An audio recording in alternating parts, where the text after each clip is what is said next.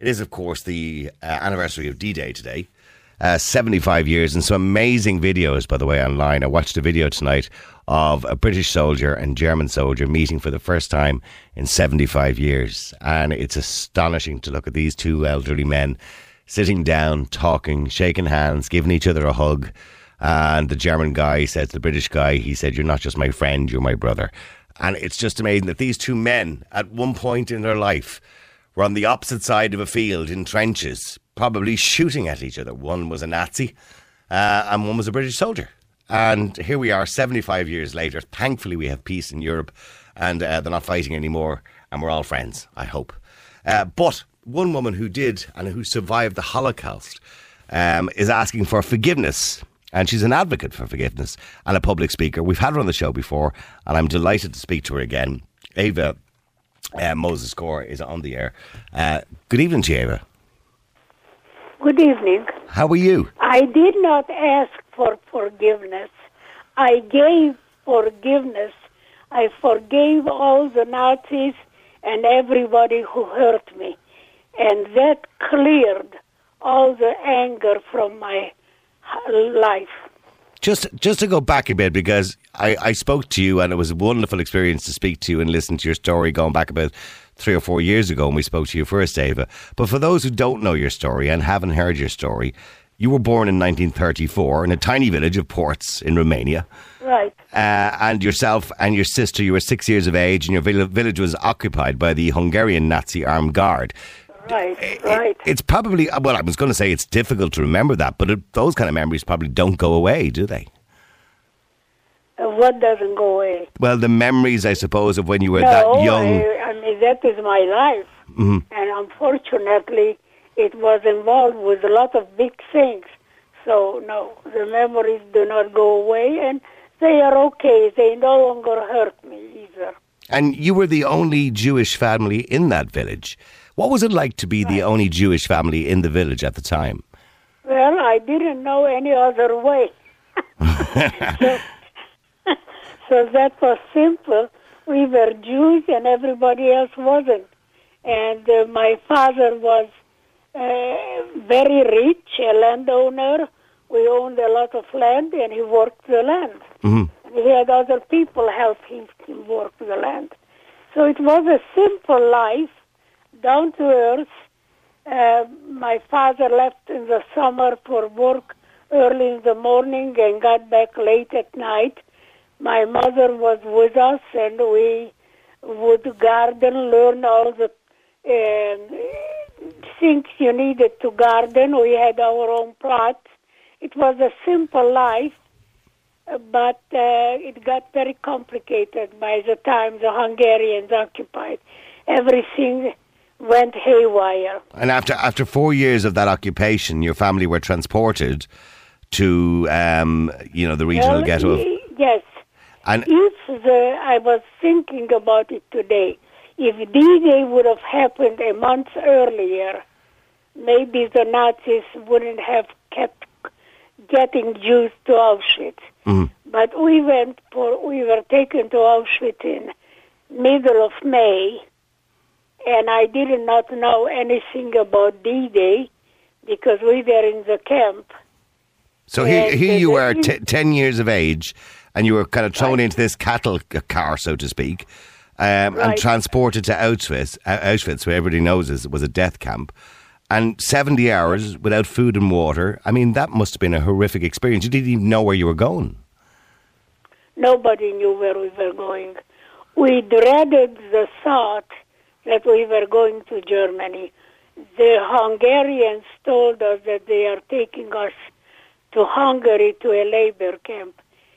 But in the cattle car would go very fast and it would stop only to refuel. And when it would stop, we would ask for water because we were unbelievably thirsty. Mm-hmm. And it was the third day we were in the cattle car when we asked for water and the answer came back in German, which immediately everybody understood. And what was it like in that car? We had been lied to. I mean, was there any light at all? Could you see? I mean, could you see out through the vents of wood? Could you see anything? Particularly for me, that I was so short. Mm-hmm. I was on the bottom of the cattle car, and I could see sometimes some lights through the window, but not very much. Mm-hmm. No, and it was mostly darkness and fast-moving train. And I would say that the lack of knowledge where we were going was very difficult, because nobody could see very easily through the window where we were, even if they were tall enough or they stood tall enough to see it. The train was moving too fast for us to notice where we were. But it was the third day we were in the cattle car, and the train stopped, and we asked for water. And the answer came back in German, and every single one of us understood what happened. We have crossed the border into Germany, and that meant that our life was over. And when you eventually arrived, when you arrived at the selection platform in Auschwitz, yes. What was the procedure then? I mean, you realised then that your father and two older sisters were gone. I mean, what was the procedure? Yes, within minutes, they just disappeared from our sight. Everything was done again very fast without any explanation. My mother grabbed my hand and my twin sister's hand, hoping that she could hold on to us and she could protect us. I actually physically turned around to try to figure out where we were. And as I turned around, I realized that my father and my two older sisters were gone. A Nazi was running on the selection platform, yelling in German, Zwillinge, which means twins. We did not volunteer any information. Suddenly he noticed us and yelled at my mother, "Are they twins?" And my mother yelled back, "Is that good?" And the Nazi said yes, and my mother said yes. At that moment, another Nazi came, pulled my mother to the right, we were pulled to the left, and that was the last time I saw my mother being pulled away. And we became part of a group of little girls. There were 13 sets of little girls and one mother. Her name was Mrs. Changeri. She was my mother's friend, and she had daughters 3 years younger than we were. Our group was taken to a processing center where nobody ever explained anything. That was the strangest thing in the world. But, of course, we were not human beings to them, so they didn't need to explain to us anything. Our clothes were taken away, and we were made to sit on bleachers for the most of the part of the day. It was late in the afternoon when our processing began, and we were given short haircuts, and our dresses were returned with a huge red oil-painted cross on the back, which I learned later that meant we were part of human experimentation. This was Dr. Josef Mengele's experimentation. Right, but that was only experimentation that I knew. And what, I mean, at 10 years of age, yourself and your sister, this must have been the most horrific, terrifying experience ever, to be sitting there. I can only imagine what that atmosphere must have been like, to be sitting there in a cold room with all these other children, most of whom you wouldn't have known, and to know that your mum and your dad were gone, you had nobody to fall back on, no support, knowing that I suppose there was a sense or smell of death in the air, in some sense. It must have been terrifying. It was scary, very scary, but what happened really was so strange the way the mind works. After we were processed, we were tattooed, we were taken to our barracks. It was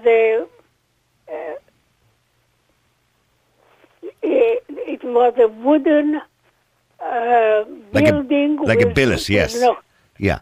without windows, and it was a horse barn that was transferred to a barrack. In the middle, there was a brick bench ending in an oven in the front and one in the back with chimneys going through the roof. And on each side of the brick bench was a walkway, and then the 3-story high wooden bunk beds. Miriam and I were given a bunk bed on the bottom.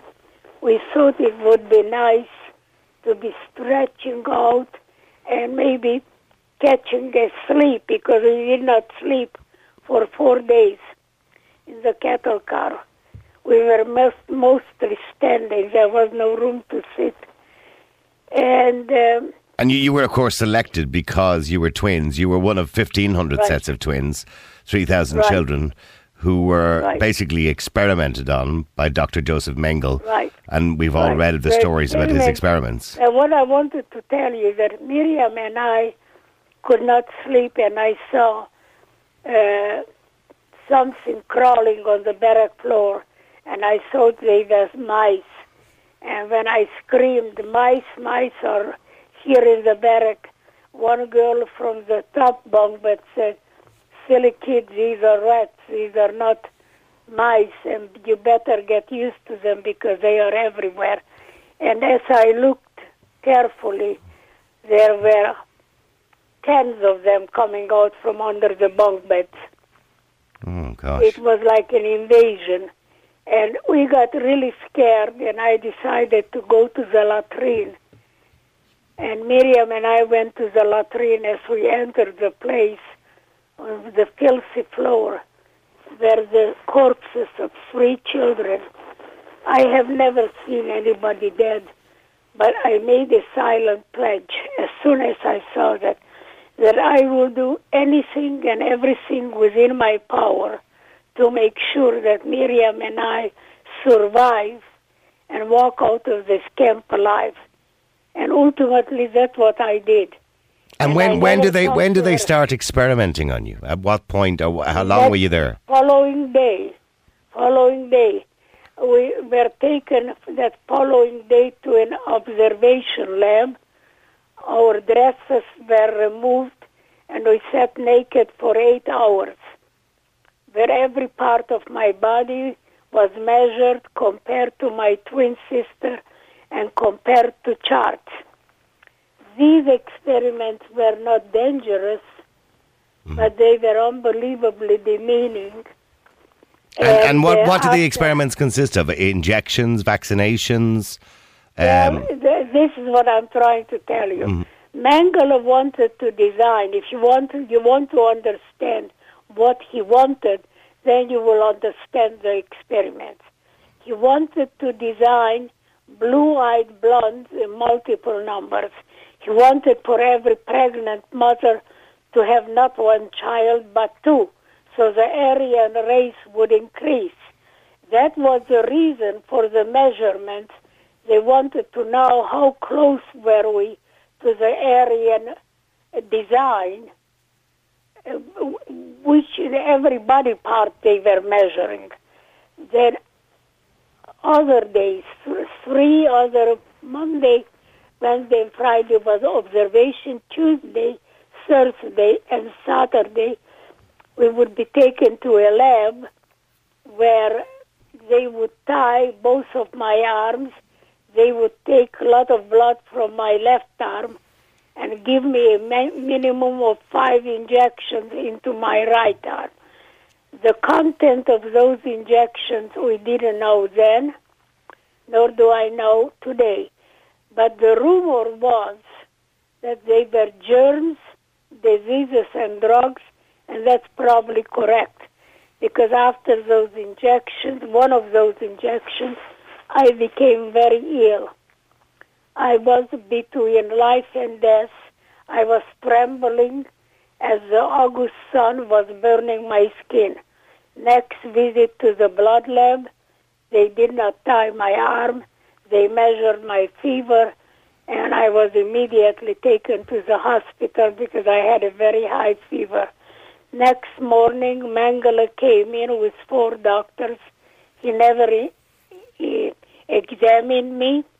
He looked at my fever chart, and then he said to the other doctors, "Too bad, she's so young.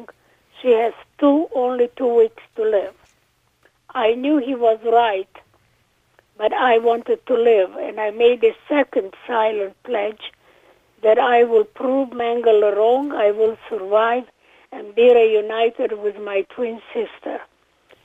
For the following 2 weeks, I was crawling on the barrack floor because I no longer could walk, and I found out somehow that there was a faucet with water at the other end of the barrack. I made my way every day to the faucet to drink water because this barrack was not even allocated water. People were brought there to die. After 2 weeks, my fever broke, and I immediately felt a lot stronger. It took me another 3 weeks before my fever chart showed normal, and amazingly, I was released and reunited with the other twins. Dying in Auschwitz was very easy. Surviving were you aware, Eva? job. Were you aware when you were in that state and you were in that room and you were waiting for your injections and that humiliation and everything that was going on at the time? And I know you were quite young and maybe there wouldn't have been that awareness, but were you aware of what was going on around you in Auschwitz? And No, absolutely not.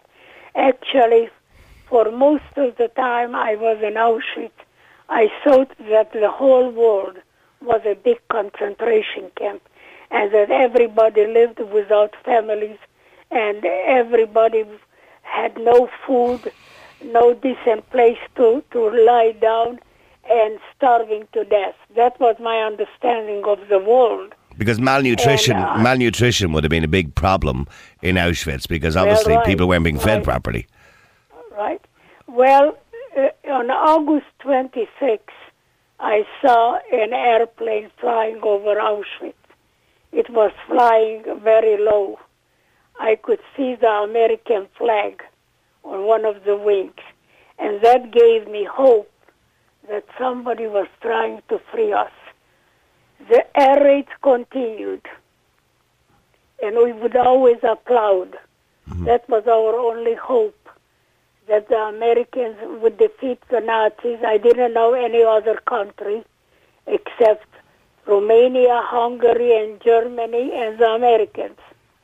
And the reason I knew about America, we had an aunt in the United States who would send us letters, and the stamp on the envelope was a flag.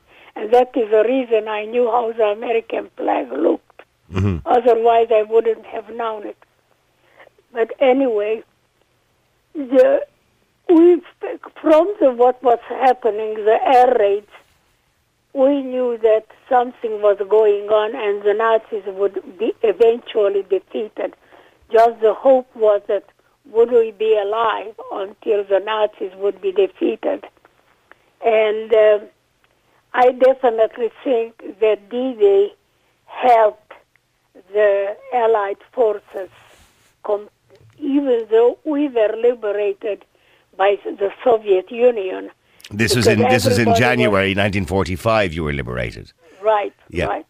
But we,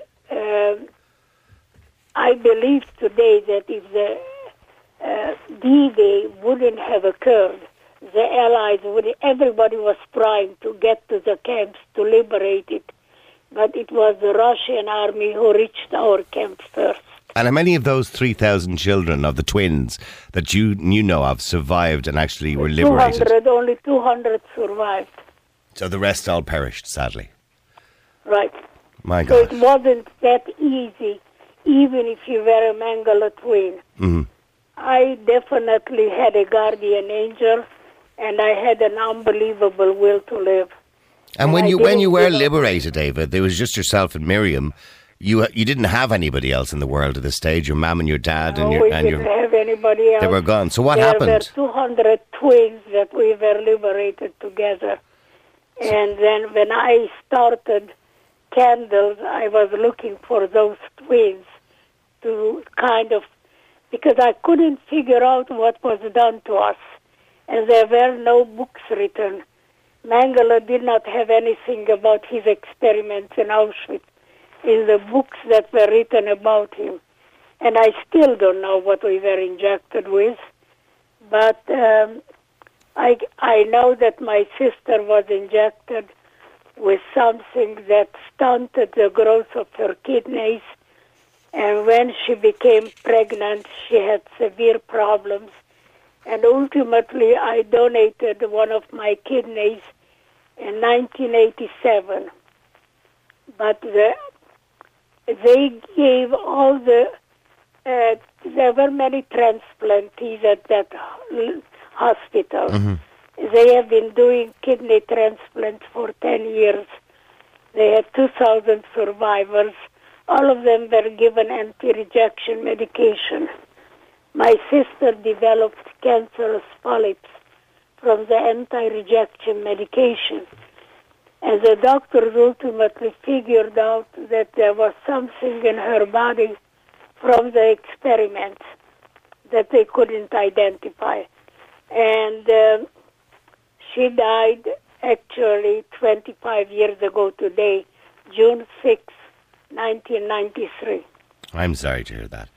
And you yourself, you founded Candles, which is Children of Auschwitz, Nazi deadly lab experiment survivors. Very well informed you are. Yeah, and I mean, how many of these other children have you managed to locate that would have been there at that time and part of these experiments? I succeeded in locating 80 different survivors, maybe a total of 122 ultimately. Mm-hmm. But many of them were very, very angry. I was at the beginning angry too until much later. And they did not remember very much. I am amazed that I remembered as much as I did. But I remember details because I did everything I could do in my power to survive. And this is a reason. If you drive to work and you have no problem, it's a routine thing. But if you see a dog running in front of your car, you will remember every detail because you will have to do something to avoid the dog.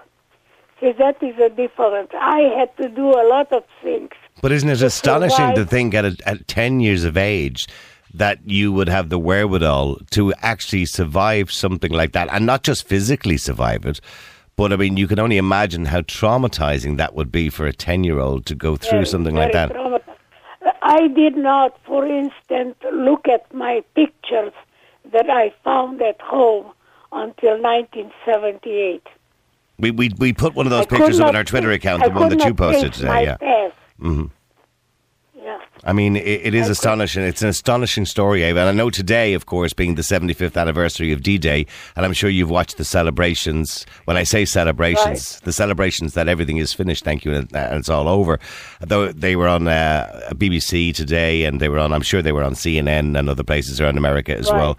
And it was amazing to watch all those men and women who fought against each other come together and shake each other's hands 75 years later. Well, I have done it much earlier. Mm-hmm. I have done it about 50 years after liberation. And the Germans always welcome me with open arms. The Jews are angry with me. And I say to them, you do not have to forgive. You can live with your anger. But I have found one thing. When you survive tragic events in life and you are a victim for life unless you do something to liberate yourself. And when I came upon the idea of forgiveness, I said, that is something I can do, and let me see how is it going to make me feel I am not hurting anybody, and that was important to me. And I liked the idea that I had power over my life, and I did not have to be that sad and angry victim that I have been before.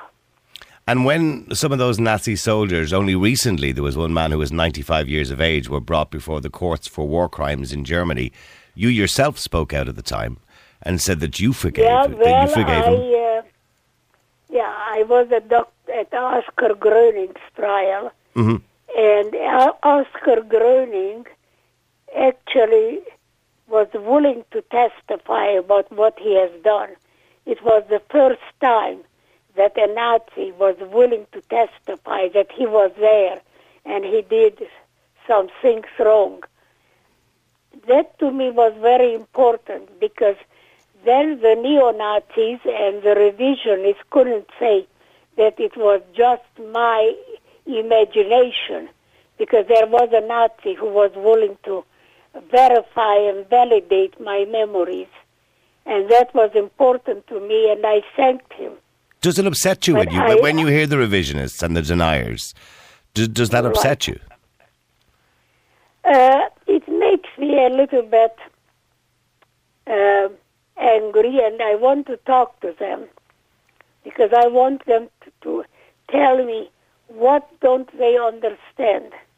I was there.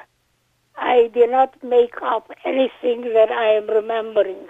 I did have a mother and a father, and I did have two sisters and many other relatives, grandparents. They all disappeared from the face of this earth. Would they like to tell me where did they go? And have you any idea, Eva, where your mum and your dad and your family are buried? Do you have any idea? I don't think they were buried.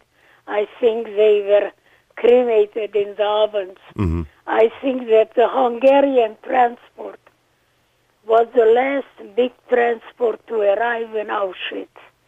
The selection platform actually was put in for the Hungarian transport, so the selection and the processing of the Jews that arrived on the cattle car would be much faster. And if you go to Auschwitz and you see gas chamber 2 and 3, they are right next to the selection platform. The operation moved very fast. In the Hungarian transport, they kept only 10% survived, because the Nazis didn't need anybody for working anymore. They only kept people who were useful, to them. Right, in some way. Yes. Right. And so because there is no list, there is a list of some survivor or some people who were in the camp. My mother's name or my father's name do not appear anywhere, nor do my sister's names. So they had to be taken directly to the gas chamber, because there is no any sign of their existence before.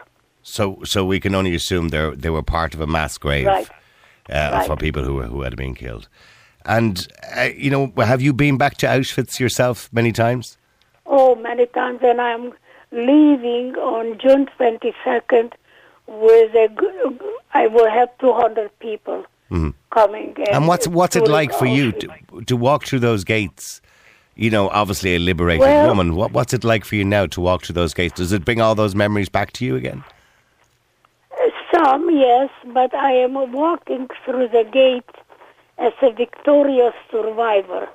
And I am even not angry with anybody, which is the thing that forgiveness has done for me. I want some other people to realize that the place exists and hear the story of one survivor, and hopefully I would be able to change their mind about being angry, about becoming a victim, because a victim doesn't do anything good.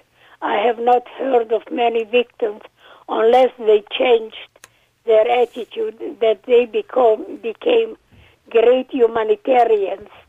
Victims are angry and lash out. And when you mentioned that many people in the Jewish community weren't too pleased at the fact that you were obviously advocating forgiveness, what have they said to you? That I am a traitor to the Jewish cause. I said, well, you don't have to forgive the Nazis. If you like to be a victim, continue to be a victim. I do not like to be a victim, so I forgive them, and therefore I change my own destiny. And I did. Suddenly, Germans wanted to approach me. They felt guilty. I said, don't feel guilty. You weren't even alive. Try to do with your time some good. And don't ever become a victim or ever angry. If you can forgive people who wronged you, you are on your way to living a better life. That is an astonishing story, Eva, and I'm sure many people listen. Really, and when I say a story, it happened. When I say story, that sort of minimizes it somewhat. Yeah. It did happen. Yeah, you control only what you do, right?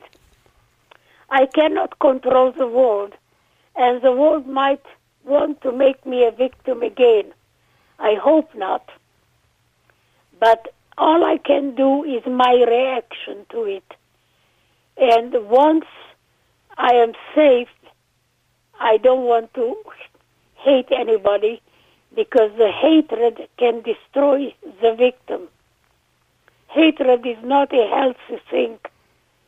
And that is if we can teach our children, and I tell children as I lecture to them, that I want them to think of one thing when they wake up tomorrow that would make the world a better place.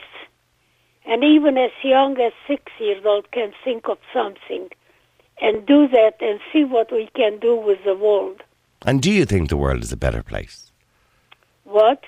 Do you think? I think that I have made the world a better place, because people who listen to me, I lecture today to 150, and I tell them to stop being victims, forgive people, and see how it's going to make them feel.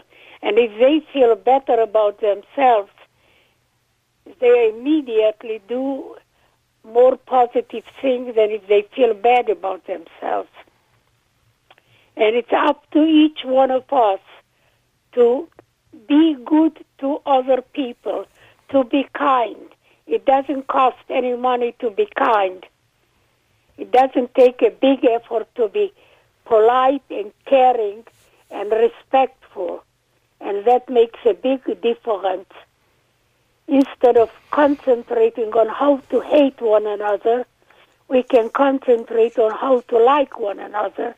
We can find some good in everybody.